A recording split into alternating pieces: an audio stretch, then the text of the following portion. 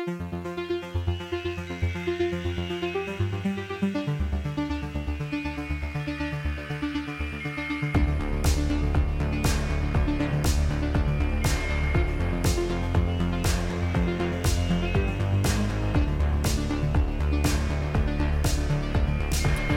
and welcome to Every Horror Movie on Netflix, the show where we watch, review, and discuss every horror movie on Netflix. Back again, it's me, Chris, and I'm here with Patrick. Hey. And Steven. Hello, gentlemen. How are you guys doing? It's been another 2 weeks of our hellish existence are in the books. Dude, I'm fucking great. Speaking of hell and hellish existences and hellish experiences. Oh, yes. Let's get right into it. I feel like we need to share something that practically qualifies as a bit of Spawn news as non-news. We all watched the sci-fi short documentary, shall we call it, about Todd McFarlane entitled Like Hell I Won't this week. And that was an experience. Perfect title. Perfect title. You would think Todd wrote it himself. Yeah. Our listeners are probably have sensed by my lack of contribution to Spawn news that I'm not really up on Spawn or Todd McFarlane. After watching this documentary for 45 minutes, I am a Todd McFarlane fan because he's literally James Cameron. Oh, and now you know everything. And now I know. You're all caught up. Now I know at least what Todd wants me to know about him. This was not a great documentary. It was very much a puff piece for Todd McFarlane. Not to say he's not a good guy, but like it's funny because I actually watched the beginning of it over again. And they show you like newspaper clippings and stuff of like Todd McFarlane goes into bankruptcy, Todd McFarlane sued by Neil Gaiman, and like all this stuff that they just don't talk about in the documentary. That's true, actually. Yeah, they really don't get into any of the details of some of that stuff, which is quite fascinating in and of itself. But yeah, great little, I guess, character portrait of Todd. I mean, for those of us who are already somewhat familiar with him and these just sort of crazy person that he is, there's not necessarily a lot of new stuff in it, but yeah, if you want your primer on this wild man that we, for whatever reason, continue to talk about on a regular basis, this is a pretty good intro. I don't even want to say anything else because like I could talk about my favorite parts, but you should just watch the documentary. It's for free on YouTube, and if you're at all interested, and laugh as the great lines and moments happen. Yeah, I mean, I will just say, if we were reviewing this, there would be a spoiler room for me because there's a surprisingly emotional moment in it that just caught me completely off guard late in the film. Was it when he talked about Spider-Man? Yeah, that really brought a tear to my eye. Anyway. I don't care about the man, I care about the spider. And in fact, there's even some Spawn news as non-news in it, in that he once again references that he is making a Spawn movie and he's going to direct it. So, I mean, actually, there's nothing new in that. He's just waiting on the last big check to hit his desk, which is which aren't we all? Yeah. But God bless him. You know, I believe it'll happen, and I wish him the best. God bless. I mean, a man who, it's interesting. We were talking about him a little bit via text the other day after we watched this thing, and like, I don't really like Todd McFarlane comics. His art is cool. I like his art, but I don't necessarily like his output all that much, but he's just a fascinating person to me, and I just admire his drive and his commitment and his passion for what he does. Yeah, he's an oddly compelling and inspiring figure for sure. Even if you don't appreciate his art or his action figures, he's a fascinating guy who, you know, is proof that if you have that kind of drive, you can start your own industry essentially. Totally. Yeah, it was a surprisingly inspirational 45-minute documentary for me, actually. I actually watched Ginger Snaps for the first time, partly inspired, again, by Hannibal, which I seem to talk about every episode because the star of Ginger Snaps, Katharine Isabelle, is also in Hannibal, and really enjoyed Ginger Snaps. The sort of black comedy, teen comedy, and some of the more dramatic stuff in it doesn't necessarily gel, but there's a lot of good individual elements, and Katharine Isabelle is fucking awesome in it. And I'm kind of curious to see the sequels now. I did not realize that the third installment in the franchise actually goes back to, I think it's a period piece. It's set in like the 1600s or 1700s or something, but stars the same two leads, basically playing the same characters, but not having time traveled or anything. Like they're just, they exist in a separate timeline. Sounds very strange, and I'm curious to see it. Yeah, it sounds wild. I've only ever seen the first one, but there's a great episode of Attack of the Queerwolf that breaks down the whole trilogy, and that just like blew my mind when they started talking about the third film. Like, sounds what a wild. wild idea. Mm-hmm. Yeah, I've been pretty lax. I haven't watched anything. There's no new horror business in the Chris department. Well, no, meeting. Chris, you watched Joe Bob's Summer Sleepover last night, which I caught a little bit of. I did watch Joe Bob's Summer Sleepover. I watched all 5 hours of it. I do, it takes watching all 5 hours of any of his shows is kind of it's an ordeal. I kind of want to just take today off and not record anything. But the bill was a Slumber Party Massacre 2, which started off with so much promise, but I ended up just hating it. It ended up being one of the most obnoxious things I've ever seen in my life. And then the second part of the bill was Victor Crowley, which is the fourth movie in the Hatchet series, which I've totally been sleeping on. I didn't know a goddamn thing about Hatchet. I assumed it was like straight to VOD, like we got Kane Hodder to sign up, so we're just going to milk it. Trash franchise. You assumed it was a Gary Paulson adaptation? I was hoping. But no, it was actually made me very interested to watch the Hatchet franchise. It held my attention. It wasn't great film by any means, but it was fun. There were some good laughs in it. The character of Victor Crowley is kind of interesting. So my curiosity on the franchise was piqued a little bit. And it's a pretty richly developed franchise. There's like 5 of them or something. Four now. Oh, okay. Yeah. And I just watched the fourth in the franchise. I jumped right in, and I was not lost one bit. So, good for them.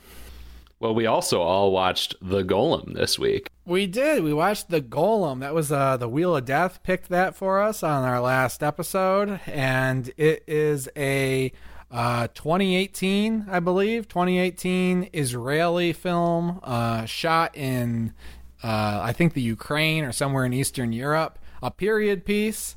And, I was really excited to watch this because whenever you invoke one of the, classic monsters that doesn't get a lot of love, like I was very excited when Don't Knock Twice brought up the Baba Yaga, I get a little excited. So it's like, great, let's see a Golem story. Yeah, I listened back to the end of our last ep, and there was quite a bit of excitement for this one. I also love taking an old sort of traditional monster like that, and if not even doing something new with it, just using it again. There aren't many Golem movies. Like in my research, there were quite a few in the silent film era, and I can't really think of another outside of that period.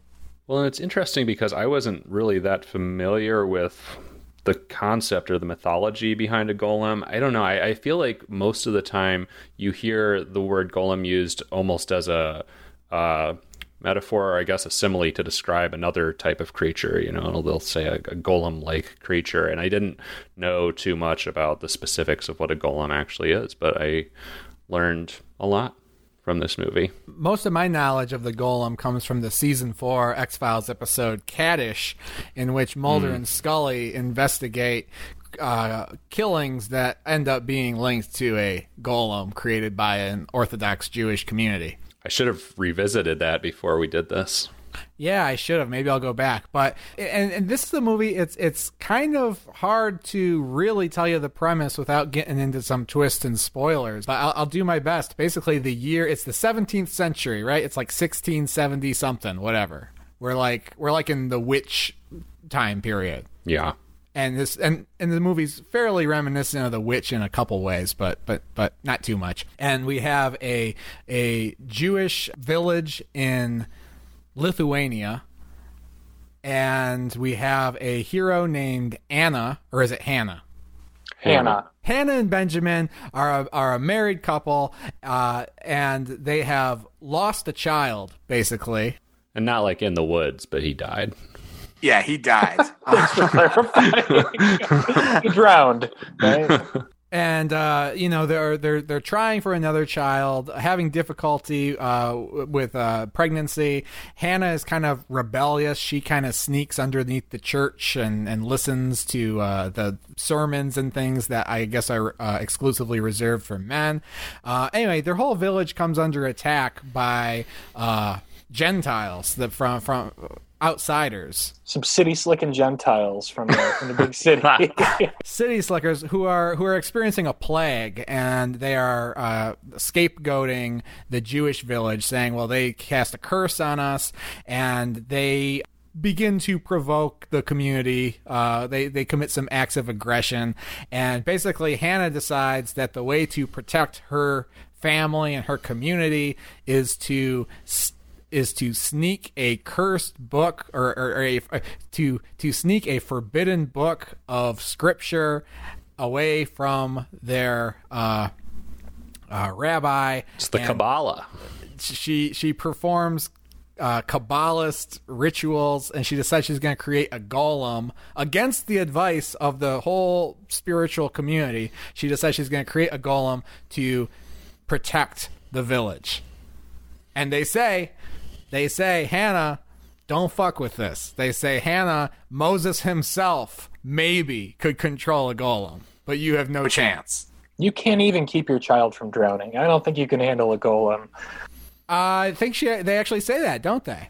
No, they don't say that, but they say you can't even conceive a child. How are you going to control a golem? Yeah, they're talking shit at her the whole movie. Super rude.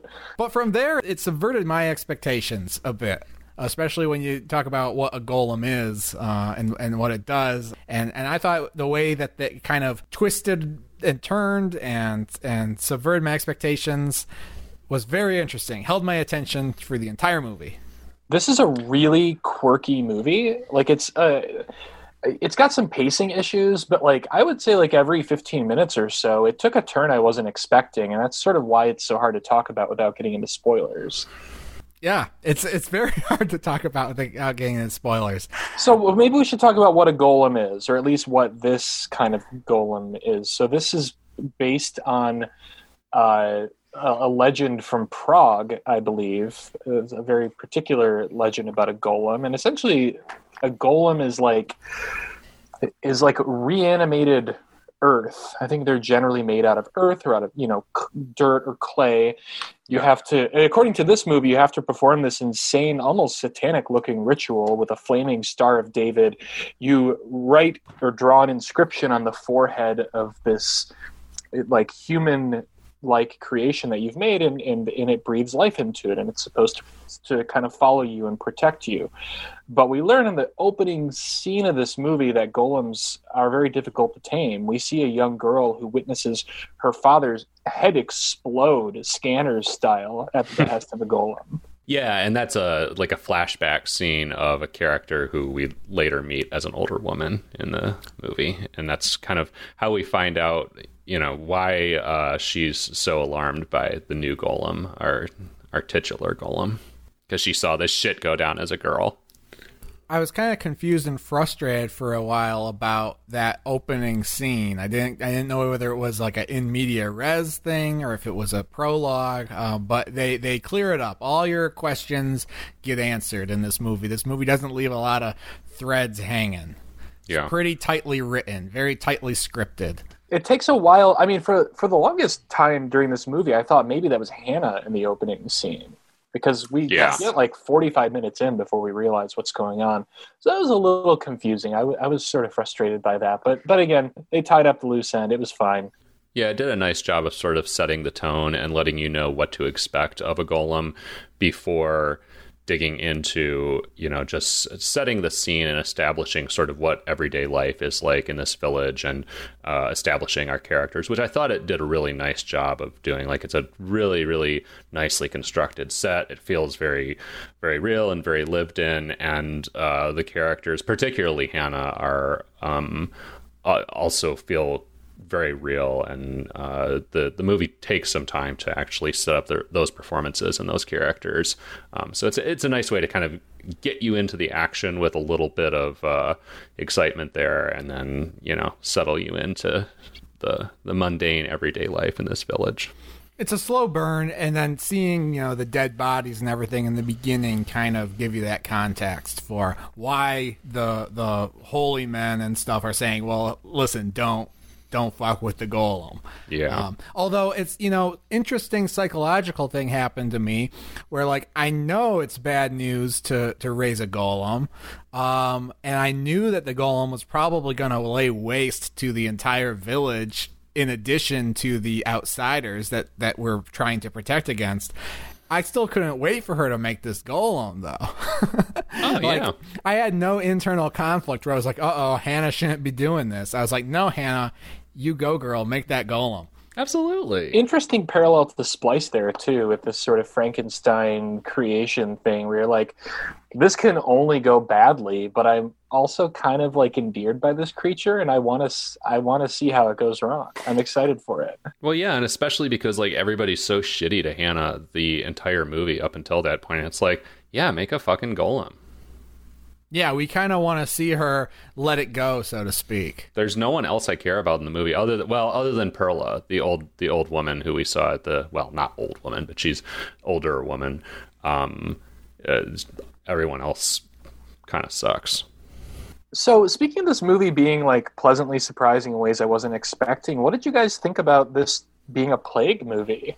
Like that that really hit me right off the bat. Like, dude, I actually was texting with Katie, our guest from last episode, because she's a big fan of this movie as I was watching it, and I was like, this feels very COVID apropos, because when the invading villagers, the aggressors, come in, like one of them's wearing one of those traditional like plague doctor masks with the kind of peaked nose that comes out of the mask and the big round goggles, and everybody else is literally wearing like face coverings below their nose, and I was like, shit, this feels very germane to our current moment in a weird way. They could figure this shit out back in 1678 to wear fucking masks. Let's remake this movie with it's like a far right compound that believes masks is government conspiracy. And then it's little lefty bleeding heart sons of bitches like us infringing on their sovereign citizenship. I was just worried for our home team, for our villagers, because they have no protection. These people who have been exposed to infection just show up out of fucking nowhere. They've got a sick woman with them that they demand be healed. This is a horrifying scene. I mean, the scummy looking leader of this group, who's just a fascinating looking. This actor just has a face. He's just got a face. He's a fascinating looking person. Yeah, and he just comes in and has his cronies just clear a wedding feast off this long banquet table and just throw his plague infected ailing daughter on the table, and he's just like, fix this, heal her. This is your problem. Yeah, they crash a wedding, and it's quite disturbing. This ain't fucking Will Ferrell and Owen Wilson, or is it Luke Wilson? And that's the whole inciting incident. They have a sick daughter, or the one guy with the creepy face, and that's something that actually kind of I was like, I'm really into this movie and the atmosphere and kind of the slow burn and the intelligence of everything, and I was kind of taken out of it a bit when you have this like comically evil, and he looks evil guy coming into the village. But I got comfortable with it because I think there's a lot of sort of fairy tale sort of energy in this movie, and even I would say it also reminded me a bit of a superhero film later on. Maybe that's too much of a stretch, but definitely taking this traditional story of a golem, updating it, keeping kind of the fairy tale energy, but also kind of making it a little contemporary and following some of the tropes I felt that you might see in a Marvel movie. I see what you're saying about the villain. He definitely has almost a Disney villain sort of character to him. Like, you could animate him, and I feel like he would fit in perfectly in a Disney film, just as far as the physicality and his appearance. Or maybe it's just because, like, Disney films, like, traditionally use, like, caricatures of, like, Eastern European people as villains. Yeah. But I did appreciate that as the film went on, actually, weirdly, this character who has behaved absolutely horrifyingly for the entire film ends up having a bit of nuance to him, and I wound up weirdly empathizing with him at a couple of points. So kudos to the film for pulling that off and even having the concern to do that. I mean, yeah, he's a relatable guy in that he's got a dying daughter who there's really nothing that anyone can do for her, and he doesn't understand medicine. He's scapegoating the Jewish village, sure, but that's probably a rational response in 1670 or whatever. It's not like he can pull up his iPhone and go to WebMD and see what's going on. He's just like, well, here's a bunch of people who aren't sick who like keep looking at us funny. They must have something to do with it. I just don't understand what's the final straw that like turns him into a villain though, like given his predicament. Like, yeah, he's got a sick daughter, but like, why does he feel the need to go after this village? Well, it's kind of provoked because Hannah and her sister go swimming at a watering hole that's close to the Gentile village, and they see the plague doctors and they see them like burning bodies and shit. But I think there's already tension. Well, yeah, there's already a tension, but like the Gentiles show up like the next day or something, so it's kind of, it was suggested to me that maybe Hannah being out there at the watering hole was a provocation, or maybe you're nursing your dying daughter. The Jewish village on the outskirts of your town isn't in your mind, and then you hear about this and you're like, oh, actually, you know what? It's probably their fault. Yeah, I don't know. I didn't see it as an inciting incident necessarily for that. I think what makes him a villain is xenophobia. Yeah, sure. That's fair enough. There are a lot of pretty heady, like, universal themes in this, and just like, what a woman's role is in society, and like what information and power is deliberately kept from women. I kind of enjoyed all of that. Like, I felt like this was really like a female empowerment movie at the end of the day. Oh yeah, for sure.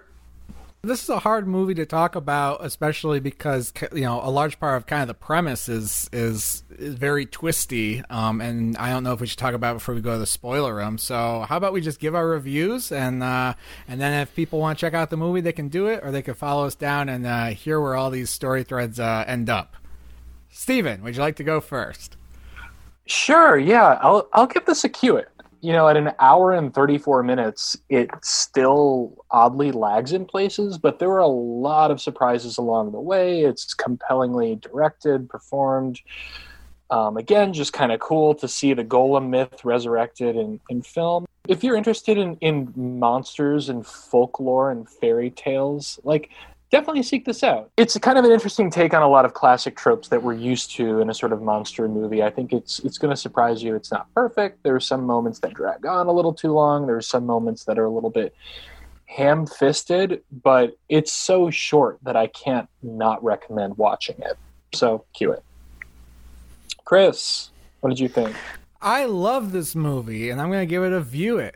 This movie had me pretty damn wrapped from the beginning, and I thought that every scene was very interesting in some way or another, sometimes multiple ways. I thought the characterization was really good, very well made, with the great cinematography. The characterization was good. The conflicts were good. Twists galore. Just when you kind of think you know what's going on, something else changes and makes you think about things in a whole new way. It makes you think about all the scenes that came before it in a whole new way. So I really appreciate it. I thought it was a blast. A perfect film, maybe not, but certainly one of the better movies I've seen on this Netflix journey. So view it. Patrick. I'll second that. I had a great time with this. I felt very drawn into the world that it created. It was well performed. I was also kind of impressed by the there's some surprisingly big, like, gross gore moments in this that I wasn't expecting, which was sort of a fun addition to this sort of film. It had thematic resonance as well. For once, Chris, I don't think you're trying to draw blood from a stone or whatever the expression is in seeking themes in this movie. I think there's some really interesting themes in the film. I am curious to hear in the spoiler room more about what you guys thought some of these twists were, because I didn't perceive that in the same way. So I'm curious to hear more about that when we go down to the old spoiler room. But for now, I'll leave it at a view it. Let me piggyback on something you said real quick, because you talked about kind of the gore moments and stuff like that.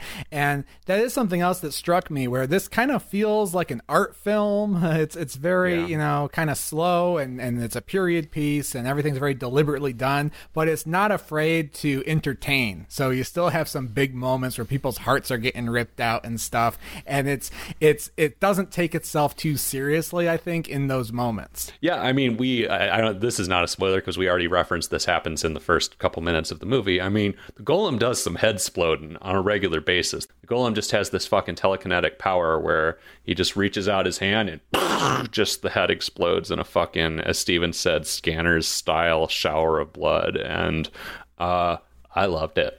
And we get a lot more of that as this movie goes along. I was delighted. I'm not a gore hound, but I love that this movie, which generally does take itself really seriously, just goes into like gleeful abandon and showers of blood on a regular basis. Yeah, I appreciated that while it is a movie that takes its characters and its themes and its performances quite seriously and does some really nice work with all of those things, it's also not too good to just give you those big, gross, sort of shocking horror movie moments. And I appreciate a movie that, gets you a movie that can do both.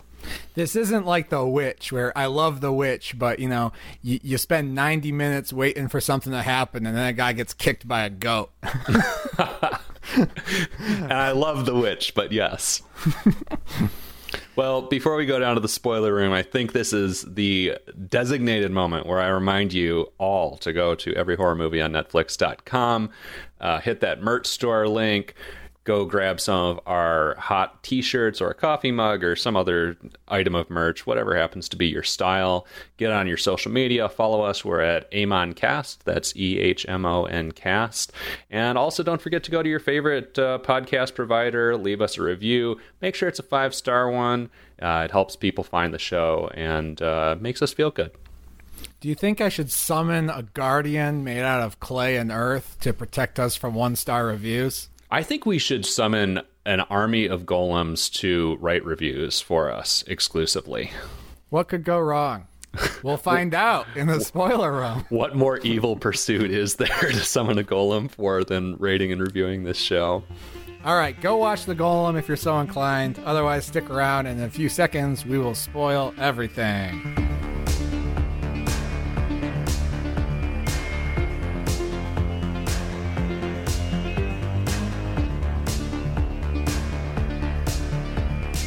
All right, welcome back. We are here in the spoiler room, hanging out, looking at the forbidden verses of Scripture. The 75 secret words for God. Is it 75? 74? And I'm really, obviously, as we often are when we take our little multicultural adventures on this show, we're kind of at a disadvantage again, because I assume that pretty much all this stuff is actually based in Judaism or what Judaism used to be, at least, in terms of kind of the stuff we see about women not being allowed to hear the sermons and not being allowed to study and having, forbidden spells and things, and the 72 letters or whatever that create the golem. I thought that was all interesting, and I'm sure it was based in reality to some extent, but I thought it was neat. Well, the golem stuff is pure mythology. That is not actually related to any religious text, as far as I know. That's just a fairy tale. Well, that's a disappointment. I know, right? Well, but this movie is steeped in, or at least I got the impression that it was steeped in, the history of Judaism, and it felt culturally authentic. Yeah, instead of just, somebody making up some bullshit. I'm trying to think, like, is there an analog in Christianity for something that's kind of like a Christian mythological figure, but isn't really based in Scripture? Like The Exorcist. The Easter Bunny? Oh, man, that's taking me back to holidays. Yeah. Is exorcism not based in the Bible? I don't think there's actual exorcism in the Bible. Like, somebody can fact check me on that. All right. Well, clearly this is not the show to be trying to sort all this stuff out. I'm sure there's better podcasts you could listen to about theology and the occult and mythology, and we are just throwing darts with a blindfold on. So let's get into the damn spoilers here. Let's get into all the stuff that we were biting our tongues on in the first half of the show. So the main spoilers here are Hannah makes this golem, and she goes out to the woods and she sculpts a pretty sizable effigy out of earth in the middle of her fire and all that, and then she is overcome by spirits, passes out, wakes up. Something is hatched from this earth, and we're still kind of expecting there to be a giant clay man walking around. But when she's jumped in the forest by the Gentiles and they try to hang her, her life is saved by not a giant clay man, but something that looks like a 8-year-old boy. An 8-year-old boy just covered in mud. And nothing else. Yeah, he's ass naked as the day he was born, which was today, and covered in mud, and obviously reminds Hannah of her dead son almost immediately. But even the revelation that she had a dead son kind of comes as a surprise. And we kind of go through a whole bunch of twists and turns with kind of what her and Benjamin's family situation is. For a long time, it looks like they just can't conceive. The rabbi, who is Benjamin's father, says, look, it's been 7 years. If she's not going to do her womanly duty, you're totally within your rights to dump her. Well, and early on, we see her with the woman who is simultaneously Perla. the Perla. She's like I don't know. I thought she was a midwife at first. It turns out she's just kind of like a catch-all spiritual healer. And I thought she puts this. There's kind of a gynecological exam-esque scene, and she puts this ointment on Hannah, and I thought it was like some kind of spiritual remedy to help her conceive. Well, it turns out she's trying not to have a baby with Benjamin. Yeah, but you're totally led to believe that this is aid to having a baby, and then it's not till late in the movie Benjamin finds the ointment when he's playing one-man hide-and-seek with the golem. And he's like, what the hell is this? And we're like, wait, Benjamin doesn't know. And then we realize, oh, Hannah has deliberately been trying not to have a baby because she's so traumatized by losing her first one. And so now she has a golem who looks, walks, doesn't talk, but acts like a 8-year-old boy or whatever, reminds her of her lost son. But even better, she realizes that this guy is immortal, and they're like, she even tests it. She tries to drown him in the bathtub and realizes that he's fine. He can't drown like her son drowned in the river or whatever. So now she's just like, well, this is great. I've got a new son and I'm going to love him forever. Well, and it's like a superpower too. Like she's receiving all this scorn because she hasn't produced a child. Well, now she's produced like an immortal being that can protect the entire town. Like, what power she suddenly has. So, I mean, there's a fantastic sequence where basically it all comes to a head. Well, basically the golem has sneaked out at night and stabbed a village woman to death. This is the same village woman who was catching Benjamin's eye earlier. Benjamin and this woman end up kind of spending the night together. They don't have sex, but she cooks him a nice meal. It's probably more erotic than sex for 1670 whatever. I don't know. There's some pretty erotic sex in this movie. There is, but hey, I mean, cooking someone a nice meal can still be more erotic than sex. Sure. But Hannah sees them on their little date, and she is wounded by this, and she has a like telepathic bond with the Golem boy. When she hurts, the Golem hurts, and the Golem doesn't understand that it's okay to hurt sometimes, so the Golem goes out at night and stabs this woman to death. Everyone thinks the Gentiles did it. There's going to be a big showdown in the field. People are packing guns.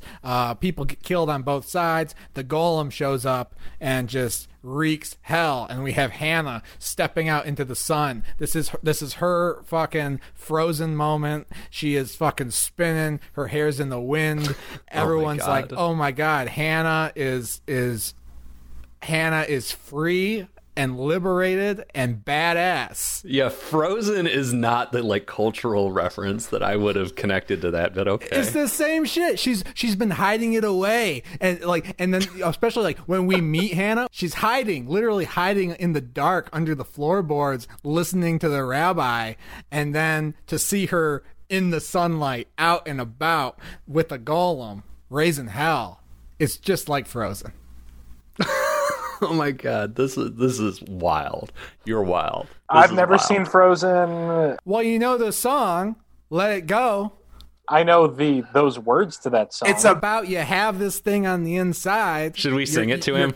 You're cloistered. No. It's time to let it go and show everybody. Well, she lets it go. She comes out in a pretty big way, and there's some head exploding. There's shots fired on both sides. It's kind of a bloodbath. And this is where we first start to see the shithead from the other side. What's his name? Vladimir? Does he have a name? He definitely has a name. He's the man with no name. The Disney villain. We finally start to see that he maybe is not completely merciless, or is not just like a nonstop killing machine, because he realizes basically that he and his ailing daughter are going to get fucked if he continues to fight. So he stands down. He stands down and like, okay, what was the plan really? What was Perla's plan really? Just to buy time? Like, even she seems to know she can't heal this girl. But that's like the one thing keeping them safe, is that she's under her care. She's allegedly going to get better at some point, but we see no signs of improvement. I think Pearl is kind of a true believer. You know, she thinks that, you know, if she prays hard enough and gives her the right herbs, and God steps in, that she'll be all right. She kind of hasn't had a choice. He's just like, do something. And so she's like, well, I got to do my best. Yeah, he literally puts a knife to her throat and says, like, by the way, I'm going to slit your throat if you leave here again and my daughter, like, isn't on her feet. Right. In the first confrontation between the Gentiles and the villagers, she does step forward and say she can do something. Like, she doesn't have to do that. But she chooses to, and it's just like a little bit murky. But again, it does work from like the thriller angle, because it is kind of like a ticking time bomb. Yeah, I think in that moment she's just kind of trying to diffuse the tension, because so much violence has been threatened and everybody's like, there's nothing we can do. And so I think she steps forward just to be like, all right, I'm going to try, because what else am I going to do in the face of these psychos? After that confrontation, and once the Golem is outed, the town is like, we got to fucking get rid of this thing. Like, it's too powerful. It's going to hurt us. We know that golems can hurt, you know, your loved ones too. Well, it commits more murder. That's the thing. I mean, for a second we kind of settle into like domestic drama kind of stuff, where it's just kind of Hannah and Benjamin and the Golem like living together, trying to be a family. That's very Pet Sematary. Yeah, extremely Pet Sematary.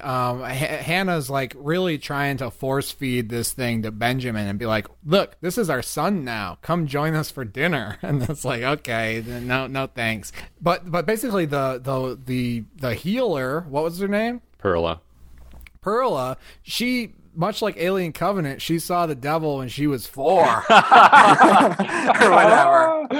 And except in this movie, we know what that actually means because we saw it. Yeah, and that's actually a scene I really liked. Like right when the golem comes home, like she sees him and she talks to him, like not as a boy, but like, oh, I remember you.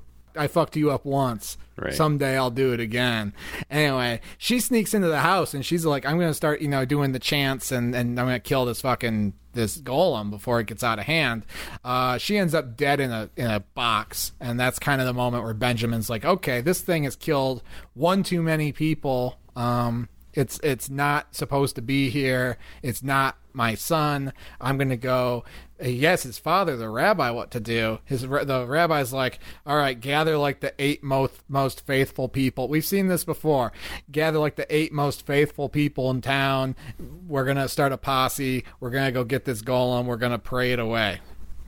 And that's what they do. And it almost works until the Gentiles ride into town again and just start burning down the whole town. There's a particularly brutal moment where one of them just fucking smacks Hannah on the back of the head with a torch. I thought she was done. Yep. Yeah. Toast. And because the golem can feel what Hannah feels, that jolt kind of brings him back to life, and he tears his way out of the temple and fucking kills all the Gentiles. And to me, it was unclear. Like, I think he may be killing villagers in equal amount at that point. I was wondering that too, and I was kind of wondering what you guys' perception of that was, because it was a bit unclear to me. It seemed like he was just kind of killing indiscriminately in that moment. Yeah, all we know is that like when the dust clears, there's like 3 or 4 people still alive in the village, and the village is damn near burned down. And Hannah kind of realizes what has to be done. She goes over and has her closure. She wishes the golem safe travels and says, I love you as a child, blah, blah, blah. She takes the parchment from his lips, which turns him back into dust, much like Avengers Infinity War. Oh my God, your references this episode have been amazing. That's exactly what happens. He's in her arms like Spider-Man. And then so she reconciles with Benjamin, and they are finally able to move on from their personal trauma at the expense of their entire village and everyone else they've ever loved or cared about. So happy ending, I guess. It's funny because when this movie ended, I was like, this movie is really like if Frozen met Avengers Infinity War. And I'm so glad that you had the same experience with it. Yep. Again, and not because of that moment, but some of this stuff where the golem is riding in and just blowing people up like Iron Man, basically. The way the score was, like the something about the score was very like kind of modern action superhero score. Oh, totally. I did get kind of that like heroic, like this is kind of like a superhero story. I mean, the golem is traditionally kind of a superhero until he's not, right? Like we need this guy to protect us. Maybe kind of it's more in line with like an anti-hero story, I think. I don't know. I mean, that's not a heroic moment, really. Because as we said, he's just like killing indiscriminately. Well, especially early on when he first goes on the attack. But the thing I didn't really understand is like he's got these like cosmic powers, but then he also like slinks around in the dark with a knife and stabs people. Yeah, it's like I don't know. Maybe it takes a lot of energy for him to like telekinetically blow someone's head up, and then he has to resort to just melee with a shiv or something. While his mana restores, he has to stab. Because it's like they make a big deal of the knife because there's a knife in the house and the camera lingers on this knife a lot. And I'm like, why does he need a knife? And this is maybe kind of minor, but so when Benjamin and Hannah are having dinner with the golem for the first time, the golem stabs himself in the thigh with the knife, and Hannah feels it. And like obviously something terrible has happened to her, but she somehow manages to shrug it off. Why did he do that? Why did the golem do that? Just to remind her that like he has more control than she thinks he does? I was unclear about that moment too. I guess it depends on if you see the golem as being like a cosmic very intelligent being in the body of a child, or if he's more like a child. I kind of read it as like the golem is very powerful, but like still has the curiosity and temperament of a kid, and is just like, let's see what this does. So again, very, very Splice. Interesting that we've reviewed these movies back to back. He seemed angry about something in that moment, though, and now I'm sure it's probably clearer in the scene, because I just don't remember now, but he was angry about something. I think maybe just like being made to sit down with Benjamin. I don't think he liked Benjamin very much. He loved his violin, though. Yeah. But that whole transformation of Hannah was so satisfying to me, where, you know, once she lets it go and she's out there and she has the golem, and she becomes so confident compared to how she's been the rest of the movie. You know, hot sex scene and everything. She's a totally different person. So where she's like, look at me, I'm the captain now. Oh my God. Will you stop? We've talked about the lead who plays Hannah. She's fantastic, but also the little kid who plays the golem is fucking incredible without speaking a word. Like, that kid communicates a lot. I was really impressed with him. He reminded me of the little boy in what was that Mike Flanagan movie that came out Before I Wake? Yeah. He was able to channel just like that little boy so much, just with his eyes, even. Yeah. He reminded me of the boy in The Boy. No. No, your references have gone too far. But yeah, you know, just kind of that kind of thing where it's like, we got an innocent child, but there's a great and dark power behind him. The actor in this movie checks the boxes. So he's the Israeli Jacob Tremblay. Yeah.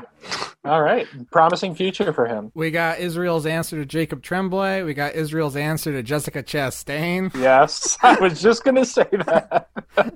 But that's basically the movie. And then, of course, there's a little stinger at the end that I did not like, where the parchment rolls away and the little girl whose mother was stabbed to death by the golem picks it up. Like, oh, maybe she's now going to kind of create a golem. I could have done without that. I didn't really get what that was about. Well, okay. In the moment, I saw it as like, okay, the power that Hannah was able to harness that ended up, you know, kind of changing her life, completing her narrative arc, like, that's being passed down to the next generation. But what doesn't make sense is, like, nothing really good happened from bringing this golem out except that she was able to reunite with her asshole husband. So Right. I'm a little concerned about what's in that little girl's future. Well, so, and I mean, this kind of brings up a thematic Pandora's box that I may regret opening, but here goes. I mean, we've talked about how this is a female empowerment. I love it already. Yeah.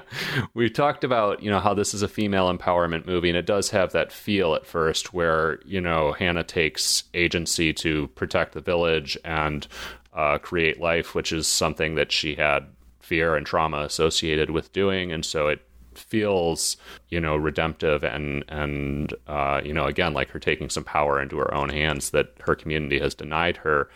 But I mean, when it comes down to it, this golem personifies a sort of traditional, like, stereotypically quote unquote female, like, you know, indiscriminate rage, where it's just going out and killing people that have upset or wronged her. And by the end, almost seems to personify, you know, her sort of holding on to the memory of her dead son. And I don't know. I by the end, I don't know if this is necessarily all that feminist or as empowering as it seems in the first place. But I don't know. I'm interested to hear you all's thoughts on that. You're saying that it's like, it's kind of like the people who say that, like, oh, a woman can't be president because she'll get emotional and launch the nukes or whatever. Right. That the golem seems to personify that irrational, again, and I'm putting giant air quotes on this, that irrational feminine rage. No, I see that totally. I mean, there's a bit of Carrie in this too, I think. Just, I mean, especially with the telekinesis and the no holds barred revenge. Yeah. I can definitely see that upon reflection and having just heard your argument that it does take 2 steps back for every step forward. Yeah, I think that's sort of a good way to put it. I don't think there's anything, like, reprehensible or anything to like hold the movie to account for. I'm not sure it actually knows what it's doing, and in the end winds up, yeah, actually kind of like what you said, Stephen. It sort of ends up erasing some of the early gains that it seems to be making as far as truly empowering this character. Yeah. I see what you're saying, but also I don't think there's anything. I mean, certainly the idea that before you seek revenge, dig two graves or whatever is not really a unique phenomenon to any gender. And I think that's kind of what this starts to go for. But also, I don't think this movie really dwells on the negative consequences that much. Like, a couple people die, the whole village gets destroyed, but it could not have been. I mean, it happened to an extent where we were just debating whether or not the golem was actually killing good guys or not. Like, it's very ambiguous. Like, the movie's not really interested in that side of it, I think.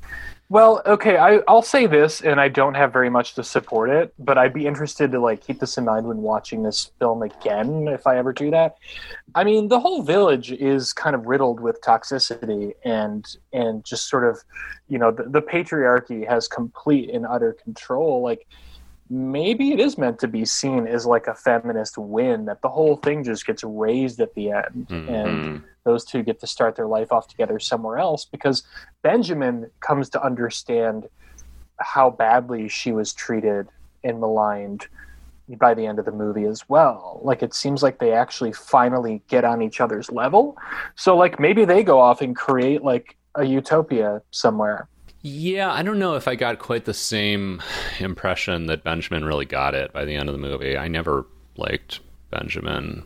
I don't know. Maybe I wanted a little more catharsis where she just kills everyone, including Benjamin, and walks off into the sunset with the golem. I mean, fuck, yes. I would 100% see that movie. I don't know. You know, it's fine. The ending satisfied me. I also would have been satisfied, though, if it had done a little bit more Pet Sematary, where it's like, even after all this, she's like, no, actually, this is my son. Fuck everybody. Like, why do I care that the village got destroyed? It never did anything for me. I'm walking off into the sunset with this golem. Fuck it. I might make another golem. Yeah. Maybe in a few years we'll get a movie with that kind of ending, where the woman and the golem kind of ride off in the sunset, and maybe a whole new franchise is born. Every episode, every installment, they just head into a new village and fix their fucking problems for them. Well, if they make that movie, I'm sure we'll watch it on every horror movie on Netflix. But would you like to know what we're watching next time? Yes. The suspense has been killing me. All right. I picked a movie that will simultaneously upset you and thrill you, hopefully. Oh, boy. I got good news and I got bad news. Oh, boy. And they're both coming at once. The bad news is I'm picking a movie that is 2 hours and 23 minutes long. Oh. The good news is it's The Devil's Advocate. Oh, my God. What the fuck? I saw that on Netflix the other day, and I was like, shit, I want to see this. Have any of you seen it before? No. No, I saw it on TV like as a child, and I'm really looking forward to revisiting again. So on TV with commercials, is that a little bit like a Friday Night with Joe Bob? Kind of, only instead of like learning about the movie during the breaks, you learn about like Avon. I mostly just meant lengthwise. Oh, yeah, sure. So you got Keanu Reeves, you got Al Pacino, and what's the premise? Is Keanu Reeves is like the devil's attorney or something? Yes, that's exactly it. Al Pacino is the devil? Al Pacino may or may not be the devil, but Keanu Reeves is a hot young lawyer, and I think he gets welcomed into a firm, much like a John Grisham story, and is given all sorts of opportunities, but he is getting off evil clients and maybe the devil himself. Wow. Is there actually like a horror element to this movie, though? Because it mostly just kind of sounds like a legal thriller, sort of, with a supernatural element mixed in. I think you're correct, but okay. It's in the Netflix horror catalog. Category. Yeah. Yep. All right. Wow. I know exactly how it eventually becomes a horror movie, and I'm still excited to see it. Sign me up for any legal drama with Al Pacino. Did someone notable direct this? It seems like there has to be a notable director. Taylor Hackford. Oh, okay. Director of Ray. You're right. And An Officer and a Gentleman. And Dolores Claiborne. Yeah, just one of those workhorse, like, 90s, 2000s Hollywood guys. Yeah, a whole bunch of movies in his filmography that have absolutely nothing in common. Yeah. Oh, I know him because he directed the amazing Chuck Berry documentary, Hail, Hail, Rock and Roll, with Keith Richards. Oh, yeah. That's a good movie. Oh, shit. All right, so in 2 weeks, we're watching The Devil's Advocate. Sick. Until then, like Patrick said earlier, find us online, EHMONcast, EHMON cast, on all the social media platforms that are worth a damn. Leave us a message. Send us a review. Buy our t-shirt. You know the drill. See you in 2 weeks. For every horror movie on Netflix, I'm Chris. I'm Patrick. I'm Steven. Goodbye.